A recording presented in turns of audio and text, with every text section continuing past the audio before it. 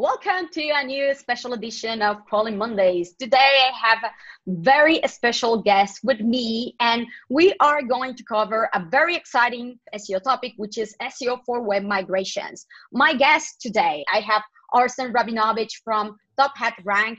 He's the director, founder, master and commander of Top Hat. And then I have also Bartosz Goralewicz, the CEO of Onely. Web migration, there are so many different types of web migrations, like when merging international websites, rebranding. There are certain type of configuration or misconfigurations or issues or challenges that arise every single time. Can you please share which are those problems that you end up finding somehow in every single opportunity, and some of the top reasons why they lose traffic and rankings? So before Arsen is going to reply to that, I have one that I think we're all gonna agree with. That's one biggest issue. Robots.txt. No, but you were close. It's not a quiz though. You get a D. So I think the biggest problem, something we're seeing every single time, is clients reaching out to us like the week before. I think in our experience, even though we do a lot of very big migrations, small migrations, like enterprise migrations, it's very uncommon from our perspective, our point of view, our experience, to have a client reaching out to us like 6 months in advance. It's more of an exception than a rule. 100%. Usually it's 2 weeks before. Oh, they have all settled out and thought out, and then or it's post factum. Someone says, "Oh, SEO. We need to make sure that we don't lose traffic." We get in touch with the SEO right there, and it's just a couple of weeks before, a week or a few days before, or even afterwards when everything has gone wrong already. Bart brought up a very valid point all the time. We're about 3 weeks away from launching our site. We thought we'd get you in to take a look and see what's happening. You have to prioritize at that point. We kind of segment it out, pre and post launch activities, and you try to get like the most important stuff in. But to answer your question, obviously, like the blocking of the staging server makes its way over to production all the time. We launched and we're losing traffic and rankings, and then you go in there, and I say this at my talks all the time. I've made so much money just saying, like, I'm going to charge you $50 and fix this issue for you right now, and that's your robots.txt file is blocking the entire server, right? And then the other thing that's always causing a lot of like fluctuations is when people just do really horrible job at like mapping the redirect. I think that you are on point, that these are usually the most common type of scenarios regarding the configurations themselves. I have to say though that there's a particular issue that it is a question that is not asked and is fundamental, and it bothers me so much when I ask this and the client or the person cannot even find out proper answers, like why you are moving. Is it really necessary for you to migrate in the first place? Because sometimes they want to achieve something that is completely doable without a whole structural type of change on the website, without the redirects, without the migration, etc. Right? And so it's overdoing it, overcomplicating it. Then regarding those specific scenarios, those challenges that come up with the fact that in many occasions, the clients come too late already, a week before, let's say, what will be the top 2 or maximum 3 things that you will validate? So when someone comes to you post factum after the migration, quite often you need to scrape Google, you need to do a lot of that extra work to get those old URLs from the old domain, because very often developers don't keep like old sitemaps. Those sitemaps are often not reliable and so on. So if I had 24 hours, I would make sure to look into every single URL and if possible, map every single URL within that domain. So that would be the first thing. Do whatever possible to get all of the old URLs within the old structure. So if I were like to choose one thing or few key elements, that would be it. To validate all the old URLs that were attracting rankings, traffic, money-making value, URLs, etc.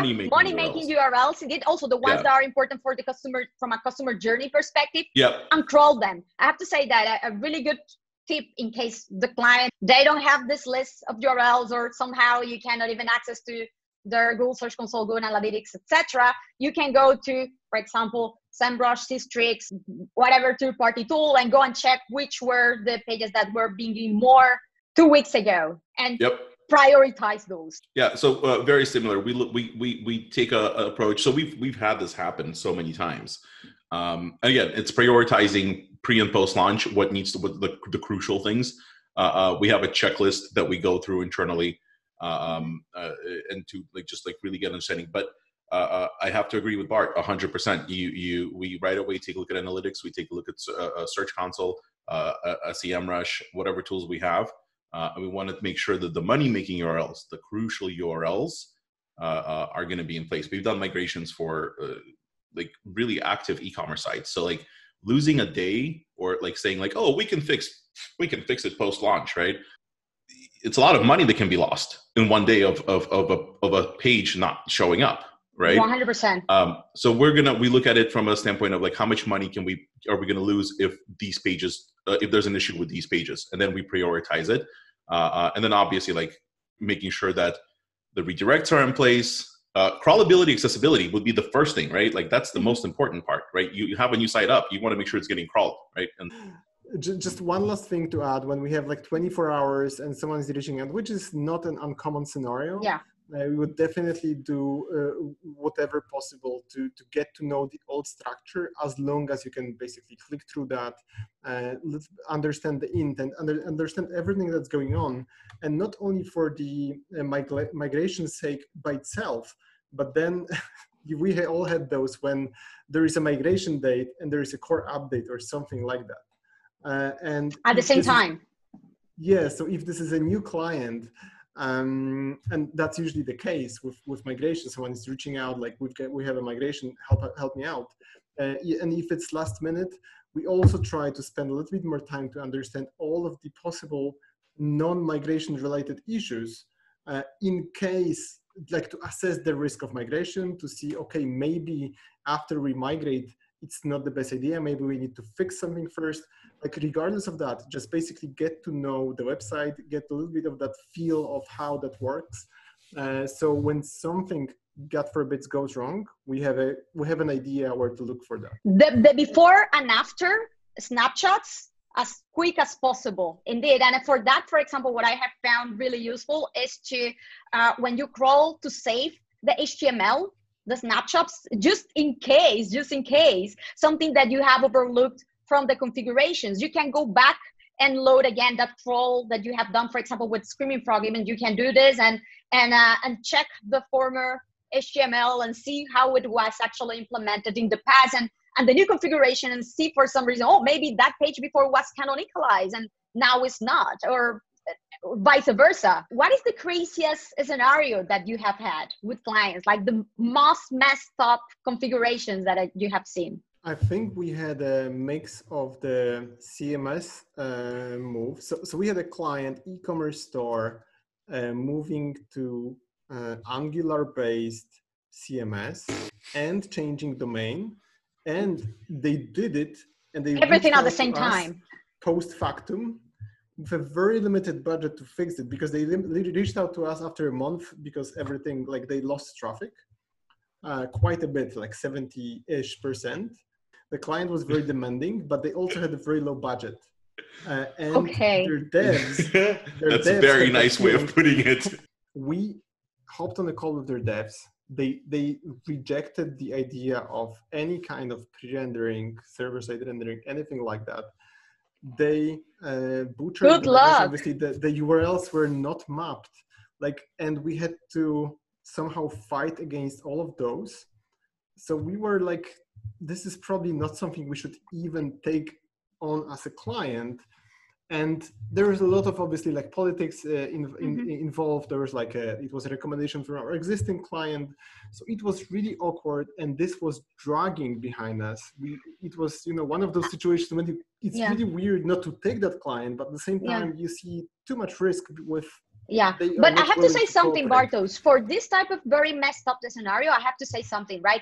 if they come with this very bad situation, and then you alert them and you tell them, look, you're in a very bad situation, allow us to work and allow yourself to be advised. Depends a little bit on the attitude, right? Because if their attitude, even if they are very messed up, is positive and open to hear and to be advised, and even like put on hold things until things are fixed, then it's okay-ish. But if their attitude is like, in a week anyway, and I don't care, and this is what there is, and it needs to work.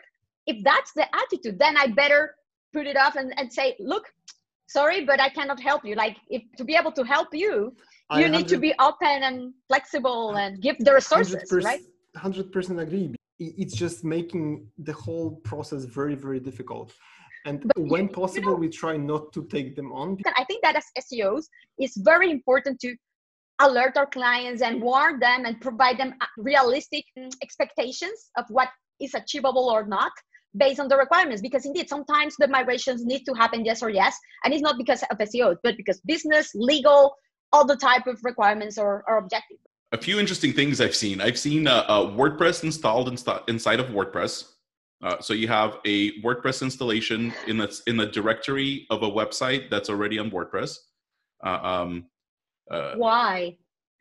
Don't ask. And then when they did the migration, well, when they came to us before the migration, we're crawling and we're like, what's like nothing? Like these two parts of the website are completely like the code, just completely different. I've seen a beauty brand get rid of their category pages. They decided we don't need category pages for the user experience. We're going to move everybody to product. So they moved all of the product, basically combined all the products into a product page where it's like variations. So, you know, they decided to get rid of their category pages, and we're looking just like broad keywords, just like dropping off. What are the tools that you find that are usually super handy for this type of scenarios of migration validations, those top tools that you cannot live without for this analysis? I mean, I'm going to be the guy and say Screaming Frog. You know, like, of course. I'll deal with that. Don't invite arson then. You know, the old school way, I mean, unless we're dealing with like something super large, obviously Screaming Frog will crap out. You know, we're by the way, we're doing I've been playing around with Write, and Izzy's going to be doing a walkthrough for us this next week. Thank you, Bart. And thank you guys at Write for hooking it up. And you know, when you're doing migrations, for the important parts, you want to make sure that there's certain components that are in place. So pretty much any crawler that you can feed a list or upload a spreadsheet of URLs to crawl that you can manipulate before you upload it works. Definitely. And then like for mapping, keyword mapping to URL, Search Console, and then exporting data from everywhere else for the backlinks, putting it all together into a massive spreadsheet and just like working off of that. Especially for bigger type of websites and continuous type of validations, right? It will be like my crawler to go. I have to say that for specific list crawls and specific quick validations like this, Screaming Frog is godsend because of that integration that they also have with the Google Search Console and Google Analytics data. So you can prioritize right away to see which are those crawl pages that are bringing more traffic and also are ranking for more popular keywords right away without losing much time, especially for quick validation. That is great.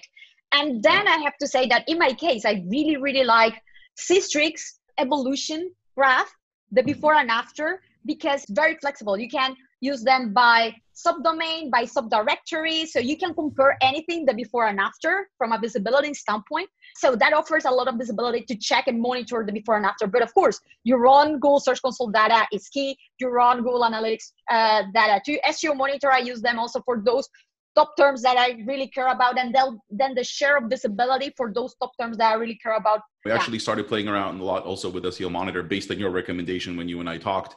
And Sarah, our director of SEO, really enjoyed it, especially like the ability to for migrations to be able to kind of do projections on like where potentially you can be if these things are changed. So yeah, thank you for that.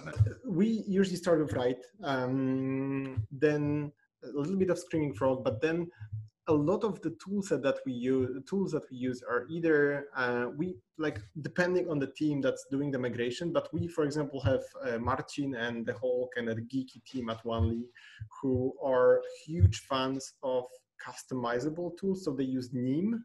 It's KNIME. Knime. Yeah. I have no idea how they pronounce that. I asked them at one of the conferences. Few guys told me different pronunciation as well, so I feel okay with that. So they use that, but also what's really, really crucial for me, back in the day, it was Gscraper when it still worked with external proxies. When they stopped supporting that, we use Scrapebox. We sometimes use Xrammer as well for like a very large files, because wow, you're really getting into that time machine. Yeah, but it does very good job scraping Google. So for me, scraping Google is really important, and just how difficult it got with Google over the last few years, I think we all saw that, made it kind of necessary to use multiple tools rather than just Scrapebox and just like 200 proxies.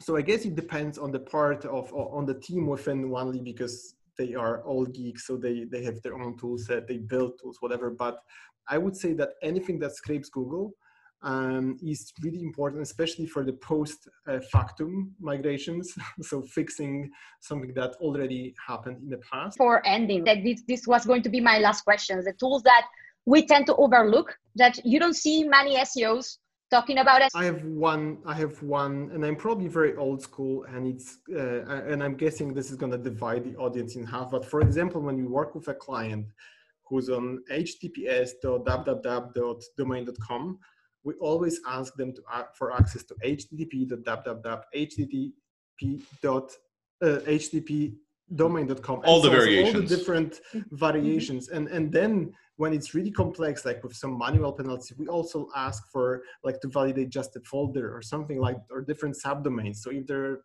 83, 90, 100 subdomains, we want them to give us access to the Search Console of those subdomains, because it allows you to work a little bit more precise with the data. And sometimes it's changing. So Google is becoming a little bit more, like Google Search Console is becoming a little bit more centralized. But back, like even 2-3 years ago, it would have completely different data set. For example, backlinks. If you validate subdomain www versus non-www, like you get so much more. And I think we actually wrote a case study, but those things are very often overlooked. And again, if you're migrating, you're not only migrating the URLs, but all of the files. So all of the JavaScript files, all the scripts, all of the images. And now I'm gonna blow your mind, like everyone watching this video, just post in the comment if you have Search Console for all the subdomains serving your JavaScript, your images. When we look into that, I never had a client doing that. I never saw SEOs looking into that, but that's like just your www.arsen.com is probably like 10% of your crawler budget. It's 10% of what Google cares about, because 90% of the meat is of Arsen's meat is on a CDN, on a subdomain, is somewhere else. Yeah, serving resources, serving all that, those scripts, generate additional functionality. If you're gonna look into server log, is exactly the same. Look into the CSS files that are not, like, again, 95% of the cases, you won't have your CSS files on aledasolis.com. You will have them somewhere else, on a subdomain, on a completely different domain from CDN. Like a lot of those. So I would really stress. So migrations are also consolidations. We've seen, and I'm sure you guys done these, where you have 2, 3, 4 sites coming together. There's been an acquisition, and they want to bring everything under the same domain. What Bart's talking about becomes even more of an issue when you're consolidating multiple websites into one. That also becomes a huge pain in the butt, especially with when you want to do your comparison crawls between staging and production. You have to keep in mind 3 previous, domains combining into one. But one of the things that as far as an activity that's overlooked during migrations, I would say that it would be, they don't take the opportunity to really focus in on information architecture and fixing problems there. Thank you. During the migration, that's a perfect opportunity to make those changes. There's a reason why you're migrating. One of the reasons might be that, we have a new, and Aleida and I spoke about this in San Jose, right? You have a shift in e-commerce inventory, right? That in itself is also, can be considered almost like a migration, right? Because you have a whole section of your site that's phasing out and a whole new section coming in. So that reorganization, really focusing in on information architecture, providing places for Google to be able to map broader queries to your top level pages, your categories, your brand pages, especially if you're e-commerce, to your topical informational silos. If you're a publisher, really not digging into that, I think, is something that's so vital, because when you're doing a migration, as an SEO, your job is not only to help them with properly migrating and retaining what was there. You want to make sure that preventing loss, but you also want to make sure that there's growth, right? If you have enough time, and we typically ask for like at least a month and a half, 2 months before launch, right, to do all of this. Because not only that you need to do the work, you also have to deliver the requirements to engineering, and they have to implement that, and then you have to go back and forth and test it. So definitely, if there's enough time, one of the things that's greatly overlooked is a complete review and a restructuring, revisions and optimization of your information architecture. Another thing that I completely forgot to bring this up earlier, is orphan pages. One thing that's widely overlooked during migrations is orphans, because in-house, they typically care about like what's there now. If they see the data, they see that it's being linked to, they're doing a passive crawling by link, they're taking those pages and they're working with that, but they haven't taken the time to look at orphans. We've had, like, show of hands, how many times have you seen an old version of a website still be in the folder on the new website? Yeah, I've seen a whole duplicate of the old of the current site, because content didn't change. It was a new design. That's it. But a whole duplicate inside of a / old staging, or like old dash site. Like / old dash site, and then you have the entire site with like everything, right? Everything in there.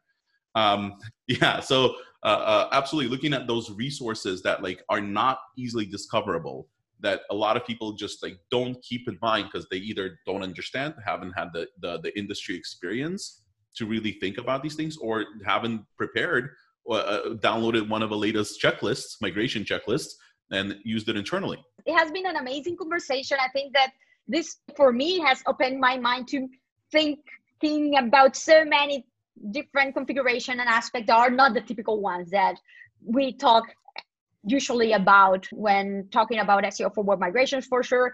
And hopefully it was the case also for you. Also, if you have any questions, any doubts, leave them below in the comments. I'll give a heads up to Bartosz and also Arsen to come and answer any questions too. And this hopefully sparks also a little bit more of a conversation. And of course, follow Bartosz, follow Arsen. You have their handles in Twitter. Thank you very much for commenting. It's the most lively conversation ever. And looking forward to have you again soon. Thank you very much. Thank you so much, Aleida. Thanks for having us.